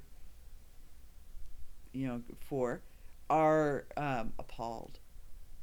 Yeah, they're very other five. They're very or other four here. Four, yeah. They're very upset with that Hero would do this and try to, because it so much wasn't what his brother was about. Yeah, and his brother was very much about improving people's lives. Mm-hmm, and trying to make everything better versus this revenge aspect, which was very much not in what he would have wanted at the end of the day. And so they have a very kind of touching moment here where, and this is kind of an interesting note here, like Baymax makes a point of saying, or Hero makes a point of saying that he wishes his brother was still here, and Baymax says he is. Tadashi is here. And I found that kind of interesting because, again, the way it comes off is like, that Baymax is trying to be spiritual in that sense, but no, he means it in a very literal sense. Yeah. And he begins showing Hero all the test footage that Baymax recorded over the course of being activated and being worked on by Tadashi to get him to the point of actually being the robot that he is today. To be functional, yeah. Mm-hmm. And Tadashi makes a point of saying, you're going to help a lot of people here one day. You're going to do some really great and amazing things. And that resonates with Hero at the end of the day, who gets the band back together, and they do the thing. Takes the evil chip out. Yeah, takes the evil chip out, or takes the evil chip out, and basically, makes it so that Baymax won't do that again. De-hulks him. Mm-hmm. And so now Robert Callahan has been discovered, and he's going after our rich asshole guy again. Yeah. The team gets back together, and they realize that they have to stop him, but each one of them gets cornered in themselves, where they're kind of stuck in what they were doing before. What they were doing was not working out for them, and so it's like, well, what would somebody else do? Which gives everybody the ideas here, like, oh, if I did it this way, somebody, that's what somebody else would do. And they basically slowly. I don't know what so the other guy's trying to rebuild the experiment here, essentially. And I don't know. So Robert Callahan is basically reinventing the experiment, essentially, because he wants to suck the rich guy into the portal where his daughter died at, presumably. Yeah. And so he's rebuilt the experiment there on Treasure Island, and is trying to suck up the rich billionaire guy. Yeah. So the big heroes, the big Team 6 here, or whatever, Big Hero 6 team, basically stop him by sucking up all the little mini-bots into the dimensional hole where it's going through and destroying the robots. Yeah, the mini-bots. And eventually it comes to find out that Robert Callahan doesn't have enough robots left to actually do anything here, and that's how he loses at the end of the day. Yeah. But meanwhile, they come to find out here that Robert Callahan's daughter might actually be alive inside there, actually, because they're getting telemetry data from the original shuttle. They thought it was gone and lost, but so Hero and Baymax go through the portal. Yeah. And they find the shuttle and actually were able to, bring her back. In the process, though, of trying to bring her back, they get hit by something which basically knocks out part of Baymax here, and he can't fly the rest of the way. And as a result of not flying here, he basically they're stranded, and Baymax basically is the notion here is like, I can use my rocket fisty thingy, and I will push you and the rest of the rocket out the portal hole. But Hero's basically just like, no, I can't lose you. It's like, because he's going to sacrifice himself. he's going to sacrifice himself, and it's the last bit of Tadashi that exists here. Right. And so Hero doesn't want to let him do it here, but Baymax basically convinces him, it's like, no, I will always be with you. And, agrees. Hero agrees, and basically says, like, I'm satisfied. Which is the phrase are you satisfied with your health? And Hero says yes. I am satisfied. And so he uses the rocket fist to kind of launch the shuttle. But he's Hero crying out. when he says it. Mm-hmm. Makes me cry to think about it. It does. It's So very sad. saddening. So he launches him out of the portal, and so everyone's safe at the end of the day, minus Baymax. And we see Robert Callahan getting arrested. Mm-hmm. And we see paramedics checking up on the daughter, who is actually very much alive. It's almost as if she's been in suspended animation here. Yeah. And so the very final scene here is Hero in Tadashi's lab. Essentially, I guess he's taken it over at this point. And come to find out that the fist had the Tadashi medical chip inside of it, which had all the information on how to build another Baymax. And it was how Baymax functioned as a health machine. So and he managed to jam it into the hand. He literally took it out of himself and managed to jam it into the propulsion fist. The rocket hand. The rocket hand. And sent it with him. Mm-hmm. So when he said, "I will always be with you," he meant it. Literally. Yeah.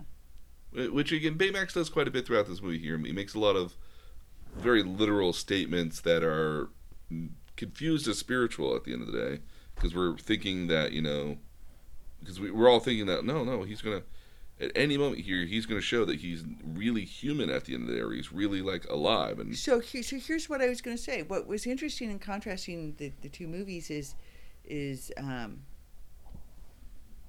Robin Williams wants to be human. Hero never, or Betamax never wants to be human. That's never. Well, Baymax doesn't even consider himself human. Yeah. No. He is always very much a robot who's obeying orders at the end of the day. Commands, yeah. And it is an interesting question. I agree with as well. It was that, where does that spark of individuality or consciousness come from at the end of the day? Is that a learned aspect? Is this a But if you teach your robot to learn and to respond to learning, I mean, even our phones learn. My phone knows where I'm going, depending on what day of the week it is, and it will automatically, without any prompting, tell me how long it will take me to get there, and if there's a traffic accident in the way. My phone does. My phone knows which Starbucks I'm going to. My phone knows when I'm at a station here. Will ask me, like, how was your station here today? And it lists it by the four-digit acronym that we have for our stations. And I'm just like, when I was looking it up originally and trying to find the station by using its acronym, you couldn't find it at all. It now knows what that acronym is. Yeah. And I didn't tell it that at all either. I did, and it's fine. So if even our phones can learn, then certainly something as sophisticated as a robot could learn. And it could learn proper responses. I mean, obviously that's what Robin Williams does in that movie. Mm-hmm. But if it were a real robot, I think it could, it could learn proper responses. I have no doubt that robots and AI are getting to the point here where they are learning proper responses, and they are. So the difference between the two movies for me was that Robin Williams wants to be a human. Betamax never conceives that for himself, and he isn't sad at dying. He's making the sacrifice that he knows needs to be made. He's very really. The only person that is emotional about it is Hero. Mm-hmm. And again, these were two different movies about two different robots, with one robot strictly being a robot at the end of the day, and the other being a person in minus name only. Well, actually, the World Congress does determine he's a person in the end. At the very end, yes. At the very end. So, yeah. So it's interesting. We want to um, humanize. What's the word for that? Personify. Personify. Yeah. Robots. It's why we make them to look Like us. like us, and act like us. And it's probably not the most efficient way for them to operate. No. Coming from facilities that have robots, and I've seen them, they are anything but humanoidish. If you go into a car manufacturing plant, I mean, well, there's arms, but like you can clearly tell they're arms. Like the robots in some of my facilities that I've been to, like they look like oversized Roombas. well, okay, so the ones in our parking garages are big eggs. Mm-hmm. They're almost kind of triangular, or conish, but they're rounded enough to look more like an egg. Yeah. And they look anything but human. But we still think of them almost in a way of humanish. We do. So it'd be interesting to, I think what both of these movies asked important questions, but I think the question that neither one of them asked was what is Arnie to personify them, to humanize them. Yeah, I don't think that was a topic that ever really got addressed in these movies at all. Yeah. As far as like, why do we need, why does Baymax need to be the last remains of Tadashi at the end of the day versus, that I actually do get, because he, I think whenever you create something, a painter paints a painting, it still is part of their soul. It's part of their expression of whatever they're seeing. And so if a human creates a robot, it's going to be partly their soul and partly their lived experiences, maybe. Well, their vision of what they perceive it to be is certainly represented in it. And just in doing that, you are launching upon it some attributes. Well, absolutely. Again, I mean, I would imagine. I go back to the Gundam at the end of the day. It's a very Japanese sort of creature at the end of the day, with which sounds like a very American Western style name to it at the end of the day, but it looks like a samurai. Yeah. And I think that's and I don't know what it is about that particular samurai motif at the end of the day that's very, very sort of recognizable in not only Japanese media necessarily, but again, like that look of their robots is permeated almost every other robot that kind of comes out, because every robot kind of has this face-like look to it here, and like the ones we built, which very definitely have eyes. Yeah, very much have eyes, a head, arms. Yeah. It's clear. Legs. It's got 2 legs. Yeah, and again, that's not how robots are theoretically designed at all to interact with us at all, but that's how we kind of want them to be at the end of the day. We want our robots to be like, well, Lost in Space. I mean, that was definitely we want Lost in Space. We want Bicentennial Man. We want Baymax as well. I mean, like we want. What about R2D2? So that's an interesting question here. Is that R2D2 is a weird object here, because I don't want a robot like R2D2. Well, but Luke very, very clearly has a personal relationship with him. Mm-hmm. Well, that droid's taken a pretty big hit. Oh no, I'm keeping him. Yeah, and you want us to switch him out? No. And I think droids in the Star Wars universe have this weird personality that you would relate to it at the end of the day. Well, there's a relationship between R2D2 and C-3PO. I mean, they have. Is that a friendship between them? What is that? Some sort of companionship, at least. Yeah. At the bare minimum. Which again is a human characteristic and not one of a piece of equipment. No, and again, the only reason I wouldn't want a R2D2 style robot is that it doesn't navigate stairs very well. Which is very much a thing of our modern version versus, I think in the future ramps are probably far more reasonable. That's interesting. A ramp that steep would be a really steep a ramp the same steepness of as a. You need more space for a ramp. You would need more space for a ramp. I think you would potentially. Why wouldn't you just step onto some sort of people mover that just moved you up? Potentially, yeah, or some sort of like little lift. Yeah. Um, I don't know. We have to remember that the R2 kind of series of droids at the end of the day were designed with the intention that they were meant to be kind of injected or placed into a starcraft as a secondary sort of like computer that you would take with you. Right. It would know your flight patterns. It would know your preferences. Mm-hmm. Yeah. And so they were meant to be. So the shape in which the R2 units are in were kind of a standardized sort of shape at the end of the day versus the hunter droid. That is very much human. Yeah. Weird human. And again that's another robot where it's got a head, it's got limbs and arms, and it's got legs. It was clearly modeled after what would have been a human. I'm making you yawn. I'm sorry. It's okay. I apologize. But it's particularly based off of what it would be a human aesthetic at the end of the day. Yeah. Much like our need to make all aliens look human as well. Yeah, that's a very good point there too, as well as that all of our, we have a certain style of alien rather so much. Yeah. That what we think aliens should look like.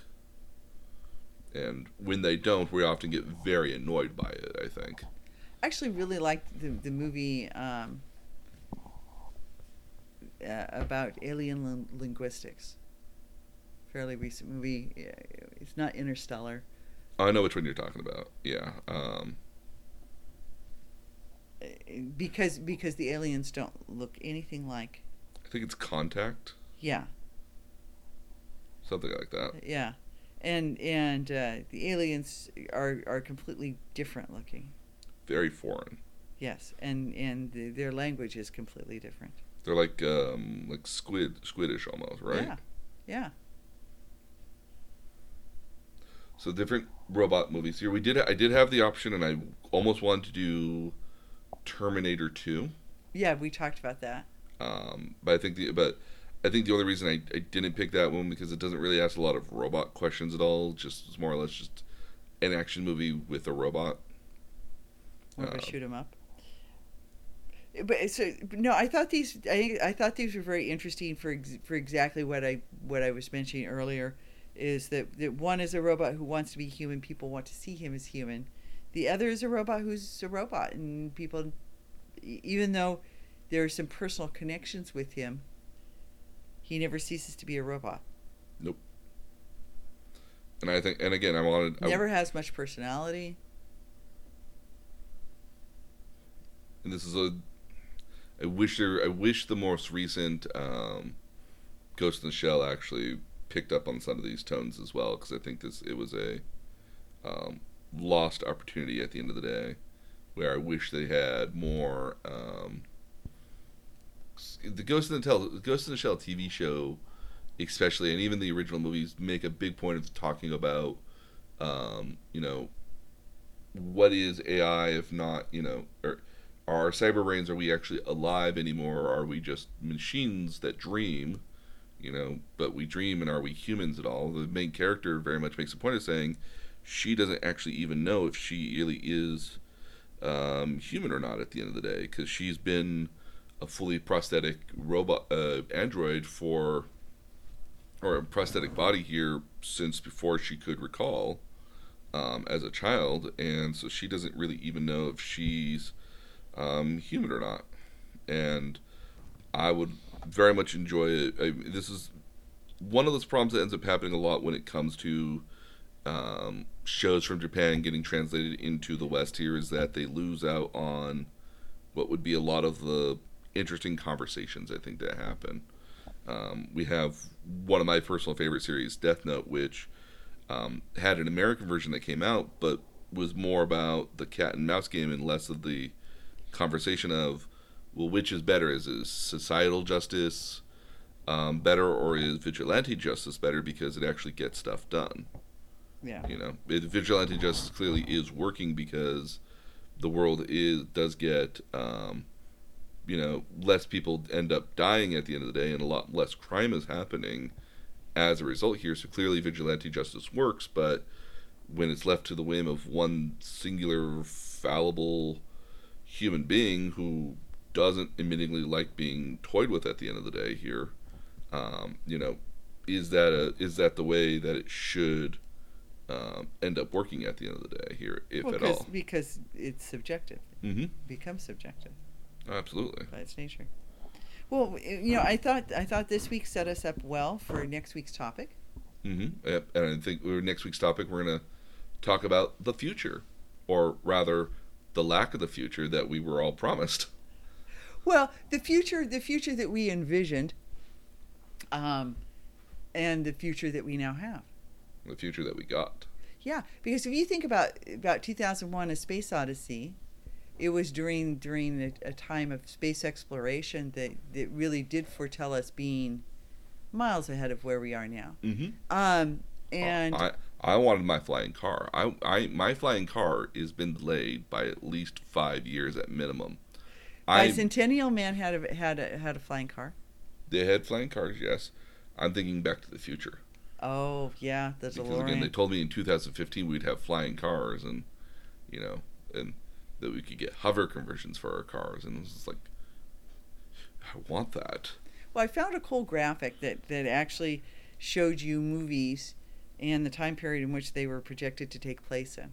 Mm-hmm. And it pointed out a lot of what I think we'll touch on next week. So robots, kind of, because they're very much part of that future world that is foreseen, and artificial intelligence. I think this leads us very nicely right into that topic. Oh, absolutely. And I think it's also a great avenue for another topic as well, that we can even broaden into this year, because we have to remember that there is Tomorrowland in Disneyland, and Tomorrowland was very much this intention of that, well, this is what the future is going to be like. Yeah. It's not so much that anymore, but... Yeah, sort of kitschy. Yeah, but now it's very much kind of like this is what we thought the world was going to look like. Yeah. Yeah. We thought people would be moved around in these different pod thingies. Yep. Yeah. On a track. Although, please bring back the people movers. We want the people movers back. Yeah. I want my nice little, I want the Monsanto microscope back. That was really cool. I never ever got to see that. Yeah, I think it was gone by the time you were... By the time I could go. It talked you through being miniaturized, and you became part of a molecule as you went through the microscope. It was pretty cool. Oh, yeah, absolutely. But no, yeah, topics for another day. Uh-huh. For the meantime, though, all of our topics here, and again, the link to where to get our little robot friend as well was in last week's information here as well on our website, which is all available on the nerdtutorialpodcast.com. We also put all of our show notes and all of the information that I do my research on to prepare for the topics here, as well as links for various stuff here. Like last time we had the Agatha theme song on there. Yeah. So, I love that theme song. It was so cool. It's so kitschy. It's so perfect. Yeah. And so all that is available on our website. You can also reach me on, you can also visit us on our Facebook group as well, where we continue the conversation at facebook.com/nerdtutorialpodcast. And then if you have any sort of ideas or comments or future topics, please feel free to drop me a line at nerd_tutorial.com. And so on behalf of myself and my mom, we hope you guys stay safe out there in these weird times. But we'll see you guys again next time.